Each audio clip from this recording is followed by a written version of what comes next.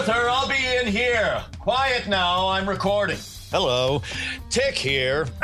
You, my friend, well, if you're an evildoer, cover your ears, because you are listening to the Canned Air Podcast, which is nothing but Keen Spoon! All right, Arthur, you can come out now.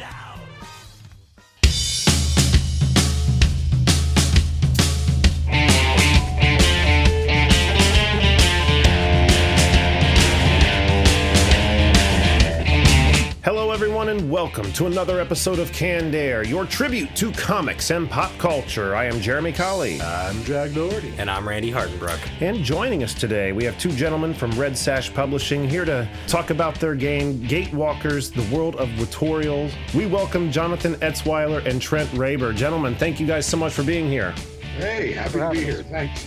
We're going to have a good time today in our Retro Roundtable. This is a topic we've talked about before, but it's been a long time, and we have a little bit of a, I guess, different twist. I mean, not a twist, I should say. We're approaching it having listened to the other one, so we don't repeat ourselves too much. And you got a new co-host with us. Yeah, you and I were the only ones that were here last time. Yeah, but when you came in and sat down, started listening to things we talked about in that other episode, it was like a bunch of shit was on my list. Fuck. I can get everyone else's insight on those ones too, I guess. Yeah, and Trent's here too, so we've got enough people that I may not even have to get down to my list of shame here. So, that's good.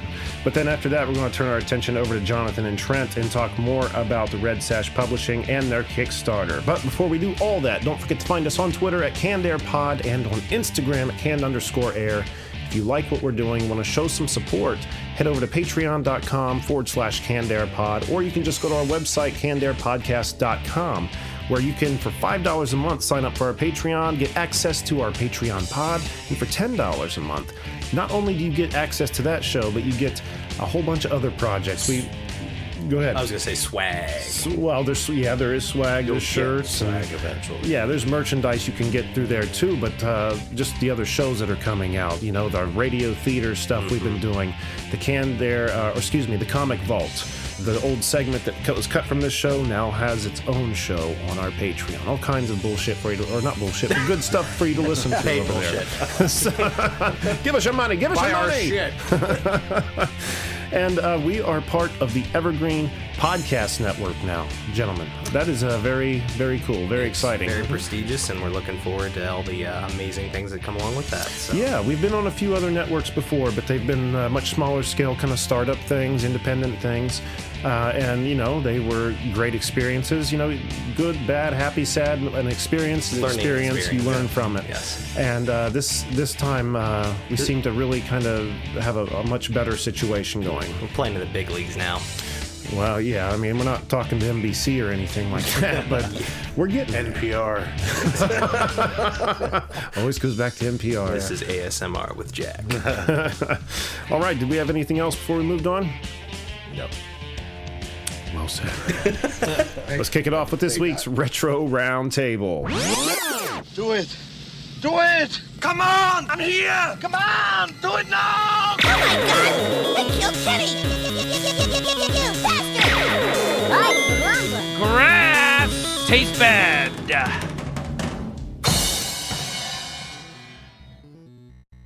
All right, gentlemen. Favorite board games in the Retro Roundtable. Trent had to step away just for a few minutes as the theme song was playing, but he will be right back. So until then, who wants to kick it off? Go, Randy. Okay. So as a... Jeremy, go next. So my favorite game is called Punch Jack in the Nuts. I've missed this. You don't get this over Zoom and Skype, do you? No, you don't. Damn you. Lost his train of thought. Totally now. lost my train of thought. Sorry. Okay, so as a young child, I used to play Risk with my dad, which is an adult level game, thinking strategy game, which I don't know why my dad wanted to play that with me. It was more or less just because you were easy to beat. You were a kid. Pretty much. Is it adult? Made him feel like a big man. It takes forever to set up, because basically what you have to do is it's all the countries, and you have to pick your countries. I mean, this is like, and it's an adult, like as adult as I would say, like Monopoly is. There's strategic thinking that goes into it. A lot more so than Monopoly. But I just distinctly remember we'd play, and I get my ass beat every single time, but I literally would Tonto Yoder the shit out of him, because part of that game you get to choose like a hidden army, and I would always put it like in his, or right next to his like home base. Just get as close as I fucking... him and get him from the inside. Yeah. So literally it'd be like you had 10 armies or whatever hidden, and literally I would just, how you like me now, bitch? And then he just wiped me out. But I have stories so similar to that, but it's not on a board game. It was on Age of Empires too. Okay. I mean, same kind of thing, just much smaller scale, but where I would, be playing in a room with a few other people and, make an alliance with somebody, build a huge army within their walls, and then switch sides and just fuck them up. Made me feel so superior to be a dick. You can play with my dad sometime. Sorry, that came out gross. That came out pretty gross. I've always been afraid to play I'm not Risk. doing anything risky with your father. I've always been afraid to play it. Maybe because all the pieces were Roman numerals. I don't know. I don't know. It was just so Roman weird. numerals have always been intimidating. Jack, what is IV? There's a globe and a bunch of numbers or I's and V's. I don't understand this game. I mean, it's just like territorial conquest, like war and shit, right? Yeah. Yeah. You basically roll the dice, and whoever wins, you subtract that many armies. I mean, it's just, yeah. I've got a No reason to be scared. office. What is it called? Office Risk. It's Risk, but like office drama Risk or something like that. Where you're like receiving management. Oh, you mean Supply. like The Office, like the TV show? No, it's not. No, it's Risk, but based in the office, where you're in different departments of the business, and you have to. Really? Yeah, I have to bring it over. But So what is it, like bang the secretary on the boss's desk, lose 10 guys, or what? no, you have so many. You're like the manager of your department, and you have to like get other employees from other departments back and forth, and you can like swap donuts and like, staplers and Post-its, like supplies for your stuff. I like haven't the played it yet, the but it war sounds version fun. better, I think. Right. I don't know, but there's like weird office drama cards where you have to go take care of different business and The Mabel Says card. yeah. We haven't played it yet, but I was super interested in it because it sounds fun. Yeah, it does sound cool. I never knew such a thing existed. I thought that's why we I got totally thought you were talking about like how they had like NBC's The Office Monopoly and The Office Twister and everything else. Parkour! Randy, it's me, Dwight. All right. You're gonna get it, man. Right, Jonathan, how about you, sir? As a kid, I grew up playing Clue. Yes. That's a good one. Did you ever play 13 Dead End Drive? No, but I do remember a card. Unfortunately, it's a card game, and that's Lunch Money. But that was just recently. But no, Clue was something that me and my cousins used to play a lot of, and even though I was small, I used to actually whip their ass. So that was good. Yeah, Clue is a fun freaking game, and if you played enough, you get. I don't know. There's a like Jonathan's saying. There's a quick way to win almost every time. You gotta pay attention to what everyone else is talking about. Well, that and like the feat, paying very close attention to all the similar and different features between the two. I don't know. I guess that's pretty obvious. That's the point of the fucking game. I'm not preaching here, but yeah, I got to the point. I played it enough where I was just looking for anyone to play Clue with me, just so I could beat them. Like choose like who they had in like 3 turns. You know what I mean? Like, gotcha. Yeah, Jeez. that was that, and of course there was the very old game Life, like the original version of it. I love Man. that game. I don't know if I've ever played Life. No? Is that the one where you like get the little pegs in the Yeah, car, little fight people, for kids and yeah. shit? Yeah. No, Yeah. Yeah, never it have. was- Just seen it referenced in pop culture. I've never played it. Yeah, it's Spinner too was much always the real pain in the like butt. it's too much like real life. Yeah, really. Yeah, who needs that shit? I go to games for escapism, not to play the small peg and car version of what I'm dealing with on the day want to to get day. married. What do you mean? I have to Oh, pay I need to get away from my $500 in rent? troubles. Let's play this game. Oh shit, the game wants me to marry too. Just run the stop signs where you have to for the life, the certain life things that you have to get. I'm gunning it through this stop sign. No marriage for me. Screw you.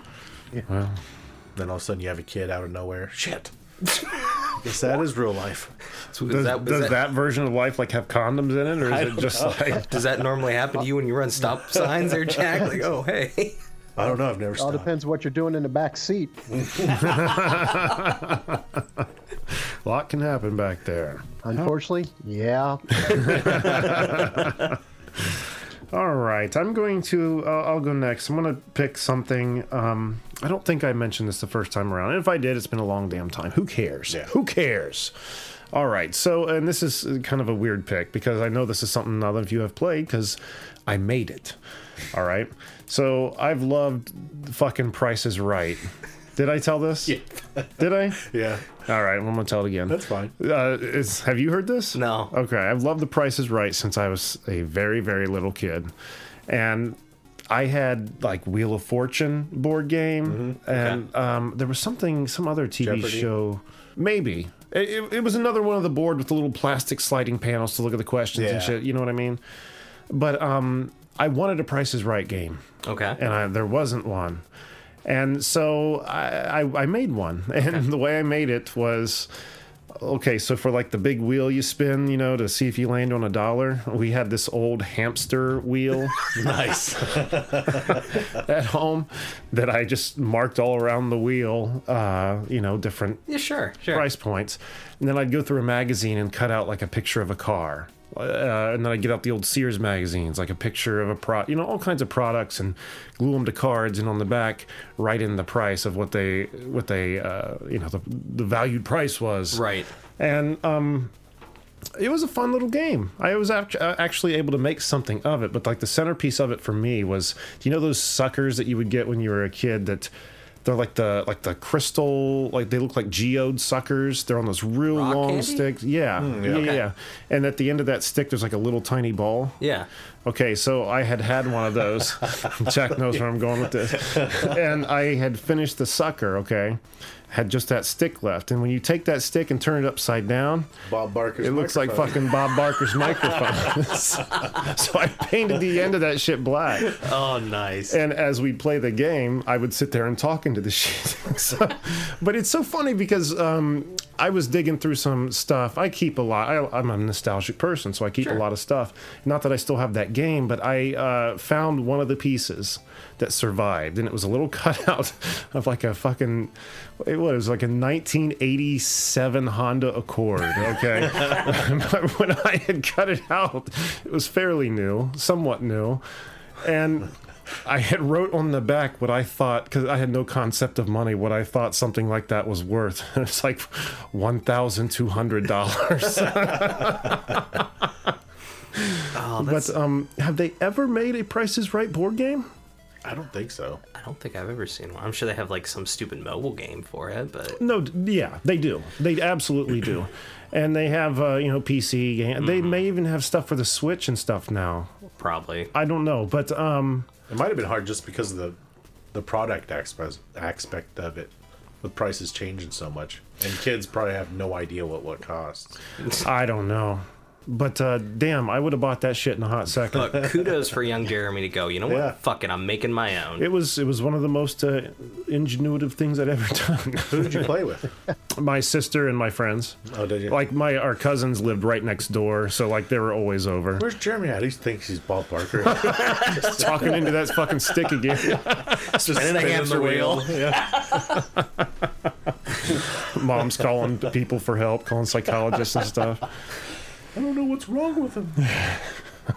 So I actually just looked it up online, and there is a vintage 1986 Milton Bradley The Price is Right board game. Oh Is my it god. really?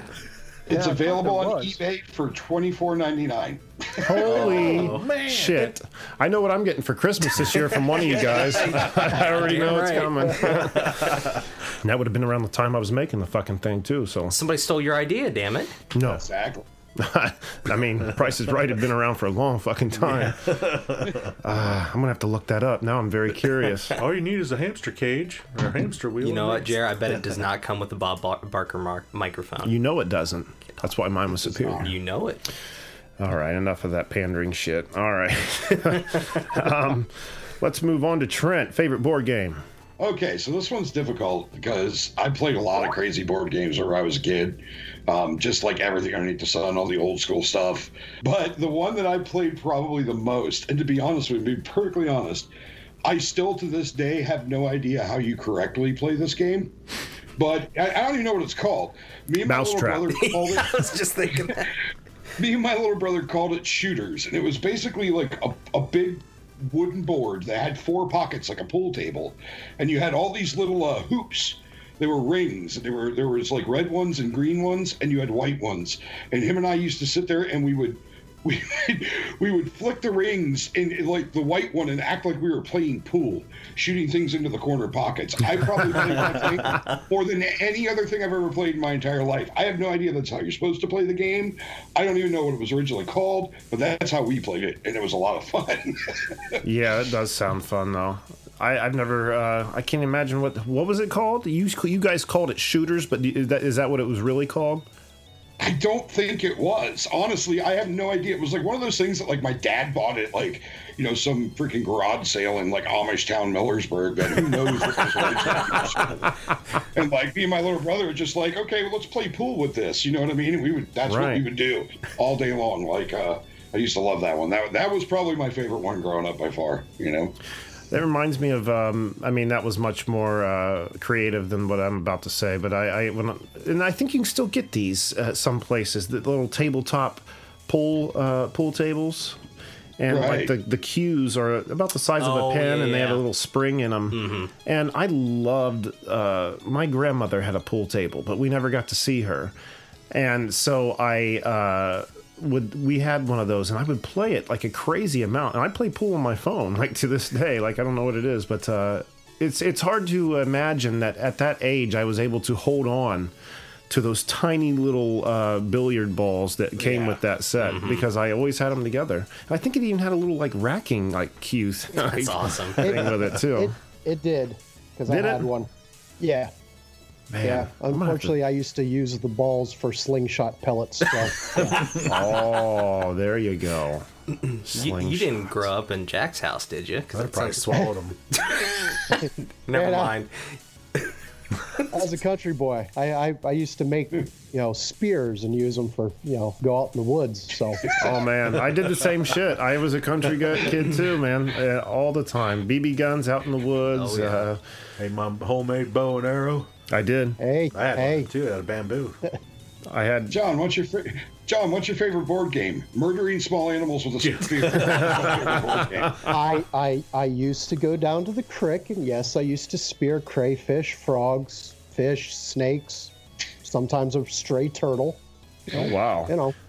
Yeah, my skills never got to that. I was never that good. I was just like I got my foot once. Throwing the spear at like piles of dirt and stuff. I don't know. I was very much trying to do like the kind of like man versus wild shit when I was a kid in my own woods. I would go back there and just spend the whole day back there like building forts and stuff out of twigs and stuff. And I remember one time I had dug a hole, this big hole, and I lined it with a tarp and like put like sand and mud and stuff in the bottom of it. Okay. This is so crazy. This was like up a hill. It's so hard to explain, but it was up a hill, and there was a severe, like a drop off. Like 4 years ago, the hill had been dug out, and then a drop off to go down to where I could get water in a bucket. Okay. So I had to put up this pulley system that ran from a tree at the bottom of the hill to the top of the hill, because carrying all this water up to the top of the hill was a son of a bitch. So I'd hook it up, go to the top of the hill, and pull this rope, and all this water would come up to me, and I filled that thing and made a little pond. Okay. And then I went down to the river and sat in there with a little net and caught like minnows and shit and brought them back to put in the pond.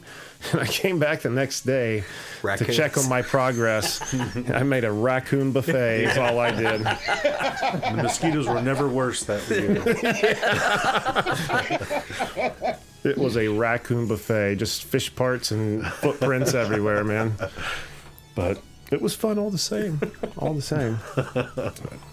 All right, Jack, what you got? Mine's a young person's, I guess, be called role-playing game, tabletop role-playing game called Hero Quest.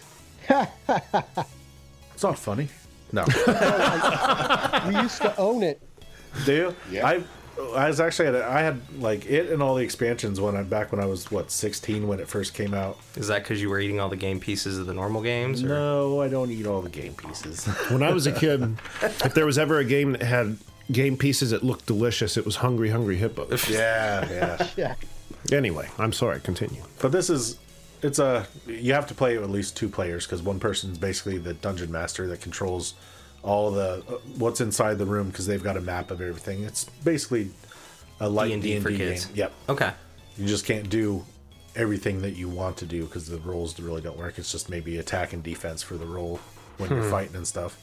But at the end of the game, once you finish, like you have there's a whole campaign that comes with the game, and as you get through each one, then you get, find so much gold and stuff, and you can actually go to a store, upgrade your gear and stuff like that. It's pretty cool. But I found it at a toy convention a couple years ago for it was a complete set, excellent condition for like $120, which is I think is a pretty good deal. And then Hasbro re-released it like the next year. This past year, yeah, They did their HasLab thing where they upgraded everything. But they added like 4 new characters, a bunch of extra monsters and stuff. I want to play with you guys.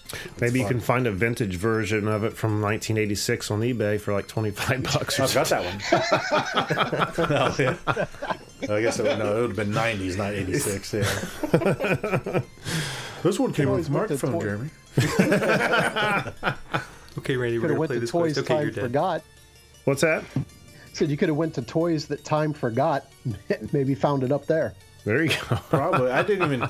It was just cool because I was walking by the one vendor that was sitting there, and I looked and I was like, "Oh damn! Look at that game. That game was fun. I used to play that all the time." And my wife's like, "You want it?" I'm like, "Are you serious?" I'm like, "How much for this? Is it complete?" And the guy's like, "Yeah, there's everything in here." That dude was like, "I've got this motherfucker by the throat." He wants it, and his wife's offering to buy it. I can say whatever the fuck I want. Just saw 2 pigeons walking. Yeah, really. Cool game. Cool.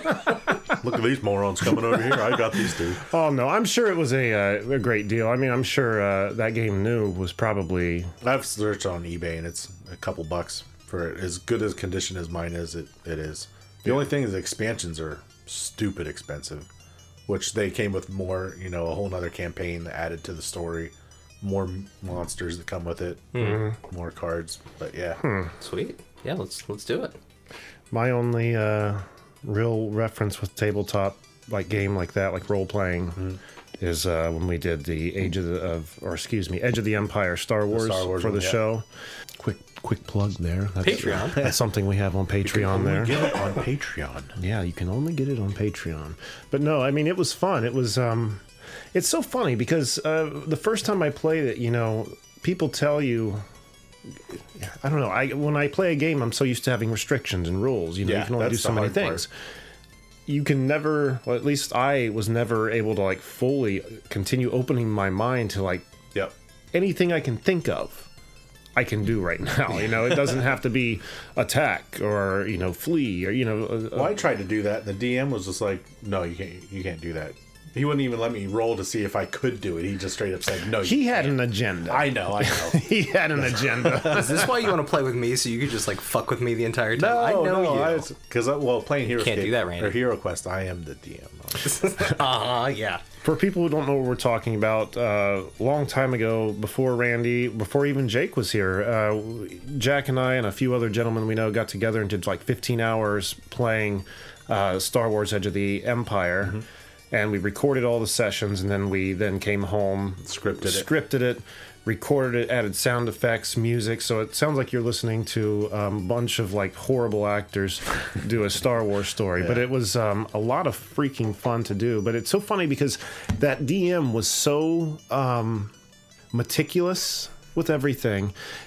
And then, after every move we were doing, everybody'd have to stop and make a joke. And after a while, it just was like, dudes, we got to get through these. We don't have to stop and comment on every fucking thing, But by the end of it, I was just over it. And I saw the DM's, heart fall into his asshole toward the end there because he was wanting to...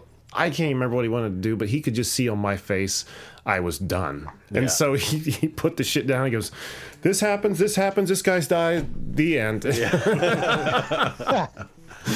Oh, it was so fun. But damn, was that tedious. Yeah, it was. You had the most work out of it, having to edit it all. It was the only editing project that brought actual tears to my eyes.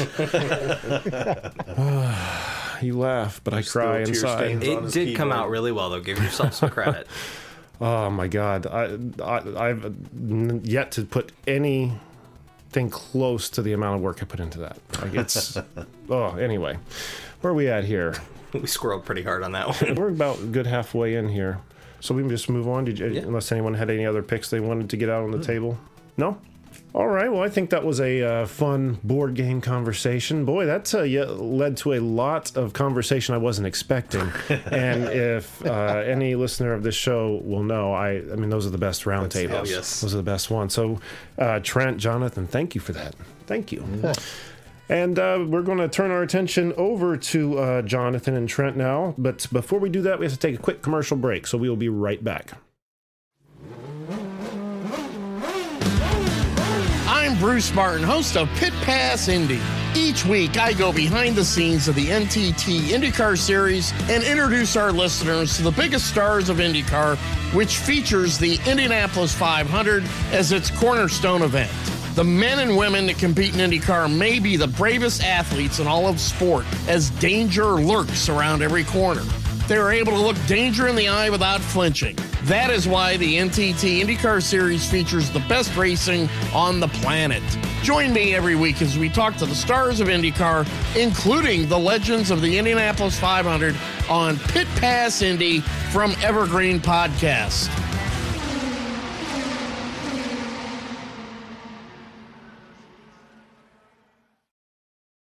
And we're back. Hey. It's so weird. I know. Quickest commercial in history. Yeah. Power of editing. It's great to be on that side of the commercial. Right? All right. Once again, Jonathan, Trent, gentlemen, thank you so much for being here. I was looking at your game online, and it looks really cool, but I think Jack and Randy are probably going to know a little bit more about this stuff, because this stuff is so over my head when it comes to role-playing games. I mean, I've designed the character, like I've said before. Mm-hmm. I get that aspect of it, but this looks like it's... And correct me if I'm wrong, your project, Gatewalkers, The World of Watorial, which is currently running on Kickstarter, it's an expansion for another game, is that correct? No, not really. What we did is because of how Pathfinder 2 works, like Pathfinder 2 has an open game license, which means that you can create content that's playable using their system. Nice. You just have to make sure that you adhere to, you don't try to change their rules, which we didn't do. When John and I sat down with our friend Bob and started doing this, originally we were looking to do this kind of as our own. We were going to build our own game system, and then realized what an unbelievable undertaking that was, and decided okay, let's not build our own D20 system. Instead, let's just kind of figure out what we want to do with it. And Pathfinder 2 came out, and when we played Pathfinder 2, we really realized this was the game system that we had all been waiting on. We're old school gamers. We all started playing second edition. So we like things that are a little more crunchy with a ton of customization. And that's what Pathfinder 2 was. So we started building Watorial and converting all these things that we had done for our own standalone system to work with Pathfinder 2. So that's kind of what the whole Pathfinder 2 compatible thing means. This is really it's like a brand new world that you can use the Pathfinder rules to play. Well, do you want to tell the listeners a little bit about this world and exactly what Gatewalkers is then? I mean, story-wise. I know you gave an explanation as to how it fits into the context of Pathfinder, but like the story of what you guys are doing here. I will turn that over to John, considering the fact that he's the one that's been writing this for 30 years. So wow, I'll let him do it. Wow. Okay, well, it was a work in progress. It's actually an amalgamation of 30 years of content that I've either dreamt up, and Trent and Robert, our other partner, I taught these guys how to play. I've been playing Dungeons and Dragons since Edition 1. So over the years, these guys have played games that I've created. They've added to the stories that I've told, characters that I've helped them create. They give them life. So I tried to build something that I like to play, that I knew that my friends would enjoy. I didn't write this really for the world, as I've told Trent many times. I wrote it for my friends, which was an original concept for it. This has been the third iteration of what I've wrote as a world. It's changed, evolved, and everything. So together, my two partners and I created this over the years.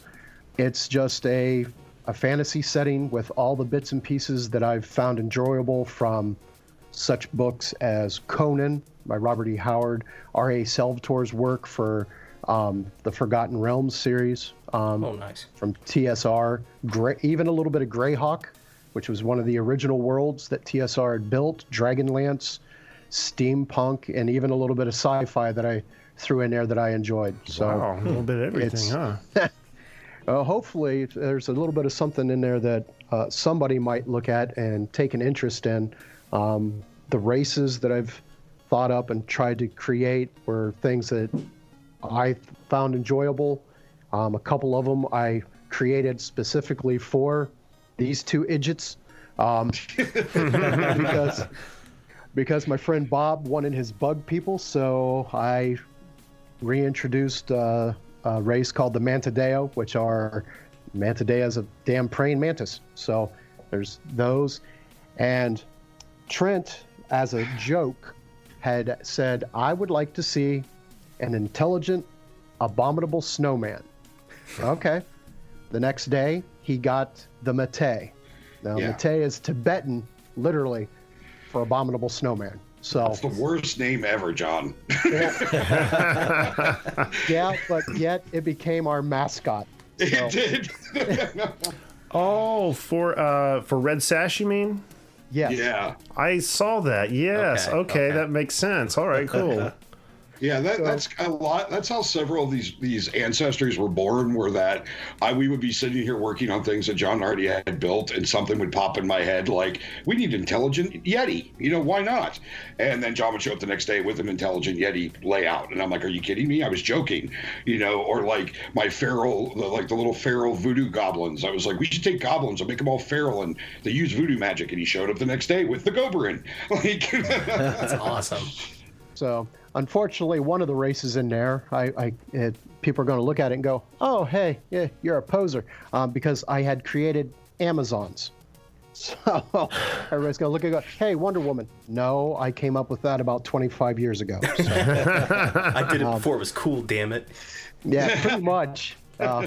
So yeah, there's a few things in there that are staples in a lot of fantasy.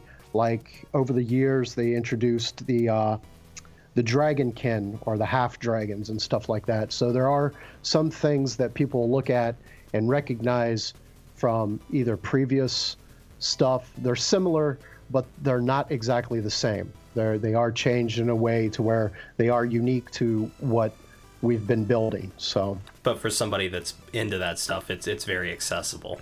Yeah. I think you almost need something like that just to make them more comfortable getting into something right that they've never seen before. But, I know this one. Yeah, it's pretty much... Instead of throwing just 100% foreign, content to them, expecting them to get on board. Yeah, it's like the ease-in factor, I guess. Yeah, that was one of the big things I wanted us to do, and one of the main reasons I pushed John kicking and screaming to do this is that... like one of the big things that I have a problem with, and I don't know how many of you are like hardcore tabletop role players, but like one of the big issues I have with any of the modern systems is when you step into them, you got like 6 options for an ancestry, and you've got like maybe 6 or 7 options for a class, and that's it. I get tired of playing dwarves all the time. I get tired of playing humans all the time. And like John had so many of these unique races and or ancestries created that I was like, that really attracted me to it, because I don't necessarily always want to just be a human or just be a dwarf or just be an elf. Like, give me something unique, give me a half giant. Let me play a big giant centaur, or or one of our brutes, or an intelligent yeti, you know what I mean? Like, and so I think that's one of the great things about what we put together here, is that the options are hugely, like, they're expansive for what you can actually play and do in the world. Yeah, that sounds awesome. That's cool, because usually you only get like 6 or 8 different things to pick from, but then you're out in the world running into all these other kind of things. Be like, why couldn't it be that? Yeah. Right. Well, I think starting off we have 18 races. Yeah, there's 18 playable ancestries in this first book. And a couple of the things that I went back to doing was in the late 80s, early 90s, the elves and the dwarves actually had breakdowns in their bloodlines. You had the dark elf, you had the sylvan, the high, gray, and a crap ton of other ones. I kind of tried to bring that back, and I renamed some of these races after historical races, like the Dwevlar is Nordic for dwarf, and Elfar is the Nordic term for the elves. Just like the Mantidea is the Latin term for, obviously, the praying mantis. And so I tried to bring a little bit of stuff in there, like Gobrin is Japanese for goblin. So... So I've just got to ask, I know now, as far as creation goes, I know you said, this has been an accumulation of ideas from the past, 30 years or so. But, from the time that you guys decided that you wanted to take these ideas, put them together in this way and make a game of it, how long does that take? I mean, this seems so detailed and convoluted. I can't imagine the meticulous detail that must go into something like this. Okay, the headache of this is on Trent, because everything that I have created or helped create has all been handwritten. They were all notes that I had and just books, tablets. It's stuff that I've written down and kept there, and then trying to translate my shorthand, so to speak, into this was an undertaking. We've been doing it pretty much for a year and a half nonstop from the time we decided to go into it hardcore. So, yeah. I mean, we've been working on the world on this entire thing for almost 3 years. We did take a break in there for a little while when we decided not to go with our own D20 system. But the last year and a half, it's been just about every evening and every weekend. I get done with my day job and I turn around and I'm typing. And for those of you guys that know John, he's his handwriting is akin to some mix between a drunken baby and a neurosurgeon. So my kind of writing. Being able to decipher what was written in these books was complicated, to say the least. It's like deciphering runes and glyphs. Exactly. Easy. Sanskrit's easy. You're talking to somebody that got confused with Roman numerals here. Yeah, I absolutely am fluent in Jonglish Jonglish now. You know what I mean? It's its own language, it's its own way of writing. I'm completely fluent in it. I can translate it pretty much out of whim now at this point. So. But it's so cool that you guys are taking such a passion project and bringing it to everybody else. I mean, it sounds like the depth of the storytelling ability from this is just phenomenal. Yeah, I mean, I give all that to John. John, I've been gaming with John for, most of my life, and he's one of the best storytellers I've ever known. And the rich history that lives in this world is crazy. The first probably 50 pages of this book are just nothing but timelines and histories and the story of this war-torn, just slavery-ridden, world that has just been just destroyed time and time again by war and chaos and people lusting for power. And he just lays all that out in such a great way.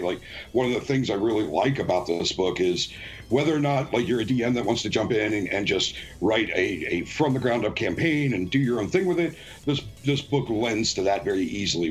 We fill in enough details about all the areas and the different ancestries and whatnot that you know how to build something with it, but we didn't lay something so stringent that you can't create your own thing. But on top of it, the way this timeline is laid out, you could just decide to jump into, and John, I don't know what era it is, so you have to correct me, but you jump into one of the eras and play something that happened during the Infernicus Wars, or during the Tidal Wars, or during the Great Dragon Wars and all that kind of stuff. You can jump into different points of history and play your game in those parts, which I just think is amazing. That's cool. That was going to be my question. Is it just a book of like lore and stats, or is there actually campaign stuff in there? But that's pretty much answering my question. Like Trent had said, I tried to make a sandbox world. Like the regions, there's 44 different regions on the continents that are in the book itself. So there's enough information there, like who rules it and everything else. But we left it up to those people that jump into it to actually flesh it out. Like we'll take Stoneworth in the continent of Eben. It's ruled by a guy by the name of Antares Du Earth, which was an old character that I had played. I give a level, his like alignment, his race, and what class he is, but I give no stats, which means the DM, if he wants to flesh it out a certain way, the stats will, he has to do that, or the players themselves can create, that type. The world itself is actually pretty massive once we actually calculated the mileage. So the main continent of Eben is 2 of the United States put together. Oh, wow. Wow. So it's a massive, there are cities and stuff, but it's also, it's even mentioned within the beginnings of the book that it's still very primal. So there are pockets of civilization, but it's not like a modern metropolis or some of the fantasy settings where it's forested but not very primal, and that it's almost modernized.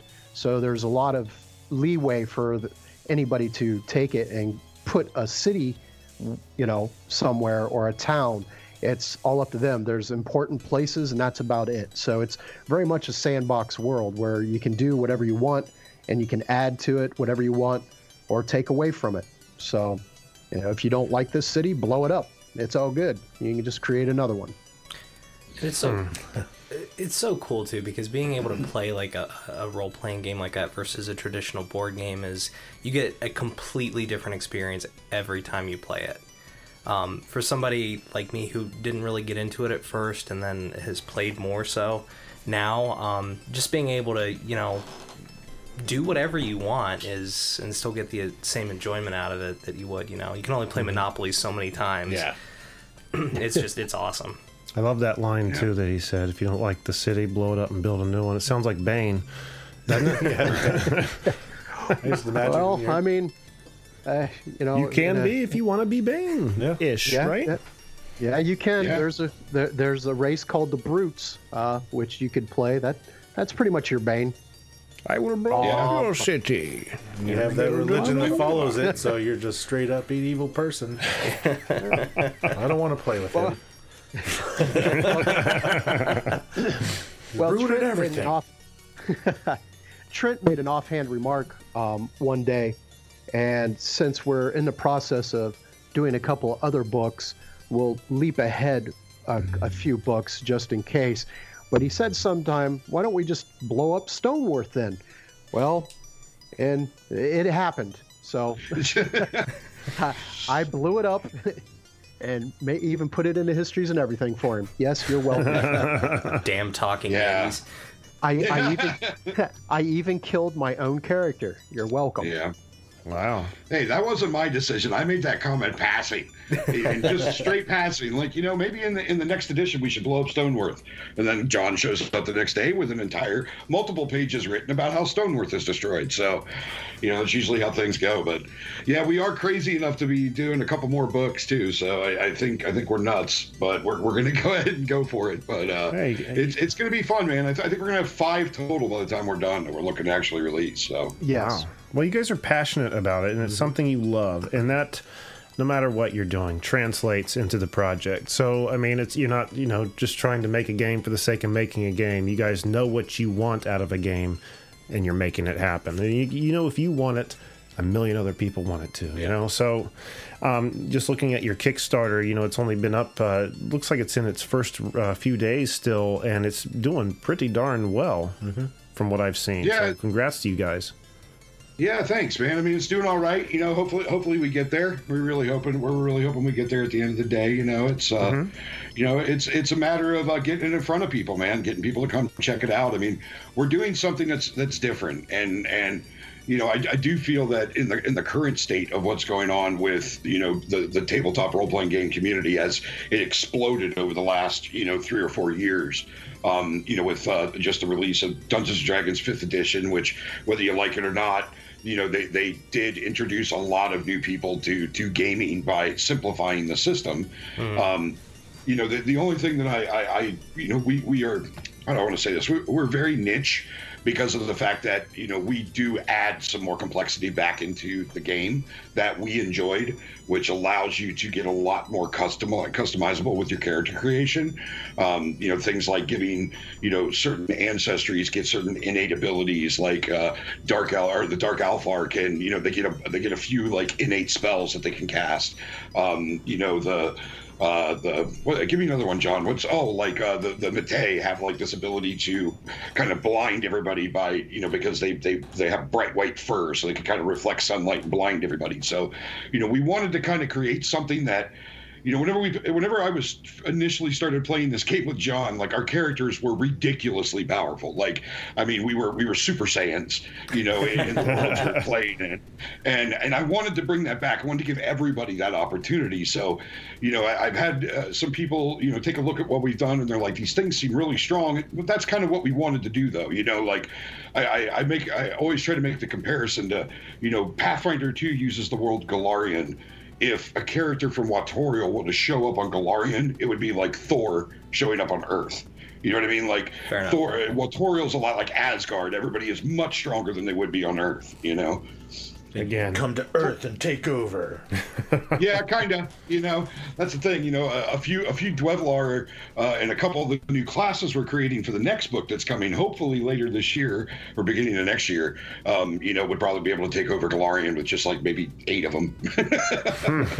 I don't know about all that, but I don't know, dude. You mix a couple of those rune casters and a couple of high old ones and a few Battleborn, and I think they'd run over Golarion. You'll have it sitting in front of you tomorrow. Yeah, I was just going to say. That was a mistake on my part, you know. Well, let me work on that Dwarven Strike Force here for you here. So our listeners can go over to redsashpublishing.com to check out, you know, more about you guys, and then get led over to the Kickstarter. And we're going to be also putting links to the Kickstarter on our website and social media and stuff as we promote the episode. And I also found on Twitter that you guys are at Red Sash Publish. Is there anywhere else people should be checking you out? Yeah, you can also find us on Facebook, and there it's just at Red Sash Publishing as well. We do Facebook and Twitter, and then we have the website.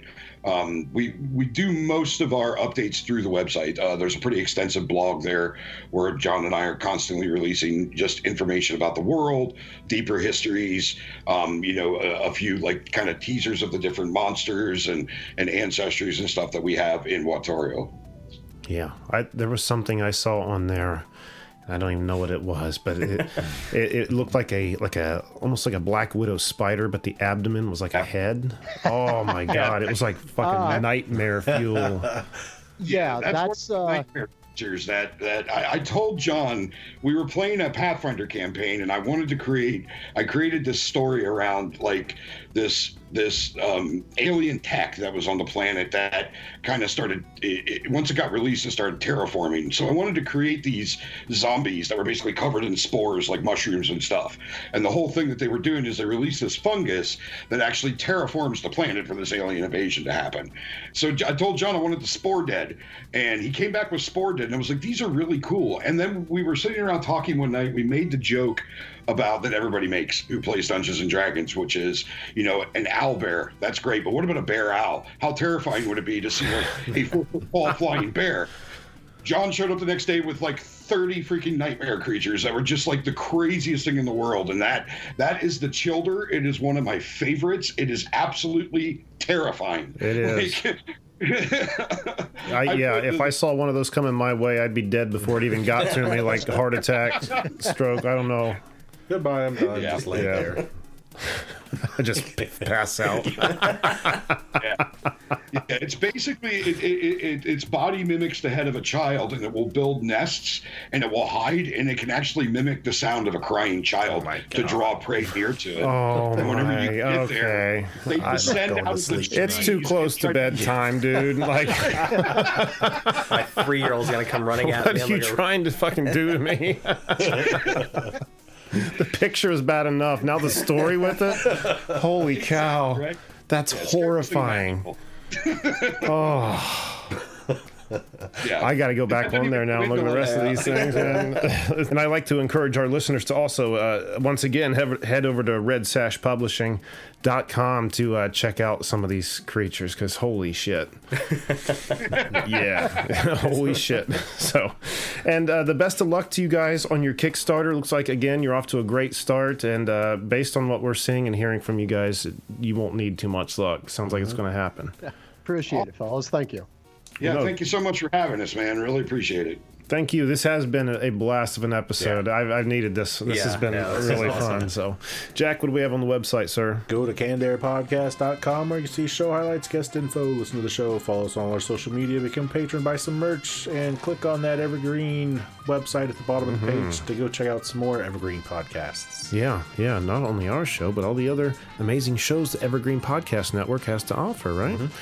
And another quick shout out we need to do here really quick. Yes, we do. Is the computer that Canned Air has been created on. Oh, yes. When did I get that? It was like 2012, like right before we started the show. Just before we started, yep. And that was got it for tax time. Yes, I did. Yep. Yeah, I did. But it was like what, like a just over. Yeah, it was like just over $1,000. Macs are freaking expensive. Yeah. Hashtag PC. So, yeah, whatever. And so this computer held out for how long now? We've been doing this. Was going on our 8th year? Yep. Almost 400 episodes. Well over 400 episodes. Yeah. I mean, counting all these, all the stuff that didn't get released, special projects, Patreon. Yeah. Oh, my God. It put some work in. And it finally passed away, and I had sweat running on down my brow because I can't afford another fucking grand computer, and I'm not gonna. I'd rather cancel the show than do it on a PC. So,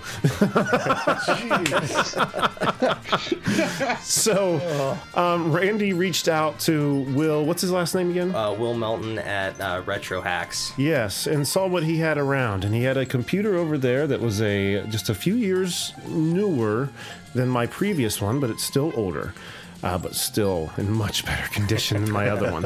So between the three of us, we were able to put money together to get everything needed here, and my longtime friend Ryan Donahoe, who was a Mac expert, tore it down to its bolts and reassembled it, and we are up and ticking again. So and it looks amazing. It looks amazing. I just wanted to thank everybody, not only in this room, but those people who helped to make this happen, because we were talking about this before the show started. I think, like I said, the other one was over $1,000. I think total we put like $350 into this thing, and it's working way better. It's working way better. So, again, big thanks to everybody. I didn't mean to get long-winded on that, but I felt they needed thanks. So. Yes.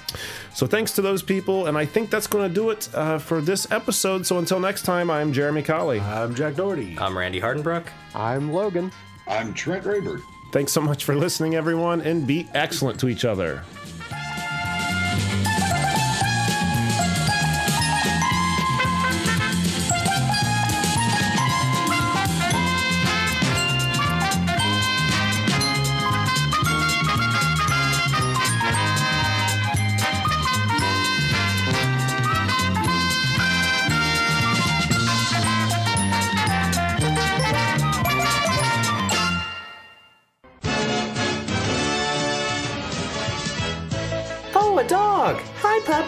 Nice puppy. Oh no! Don't run, it'll only make things worse. Mutt! Remember, you never want to approach a stray dog, especially one that's foaming at the mouth. Get away from the animal as quickly as you can and tell a grown-up. And knowing is half the battle. G.I. Joe!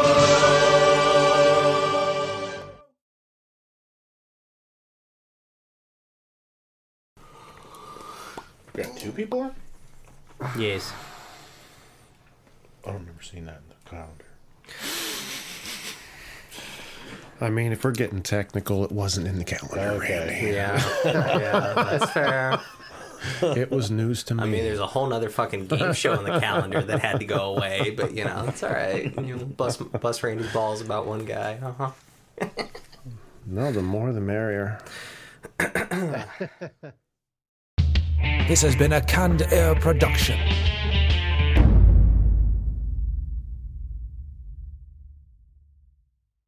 Well, hey, podcast listener. My name is Vince, and I'm the host of a show called The RR Show. It stands for Reddit Readings. We're going to sit down twice a week, and I'm going to bring you the most entertaining stories from all of the best subreddits that exist online. Things like malicious compliance, petty revenge, hey, lady, I don't work here. Oh, there's so much more. Lots of great stories and things you won't believe. Like the one time this dude was caught in a bathroom with his friend, and he was slapping them because that was the only way that he could actually legitimately help them. A mall cop comes in with a taser. Oh, yeah, the rest is history. It's going to be fun. There's, I don't know, I got like 20 seconds left, so I don't got much more time to tell you another story. But just join me on The RR Show. It's from Evergreen Podcast, produced in partnership with Wessler Media. So The RR Show, wherever you get podcasts, subscribe today. And it's like an adult story time. Let's hang out together. The RR Show. Subscribe today wherever you get your podcasts.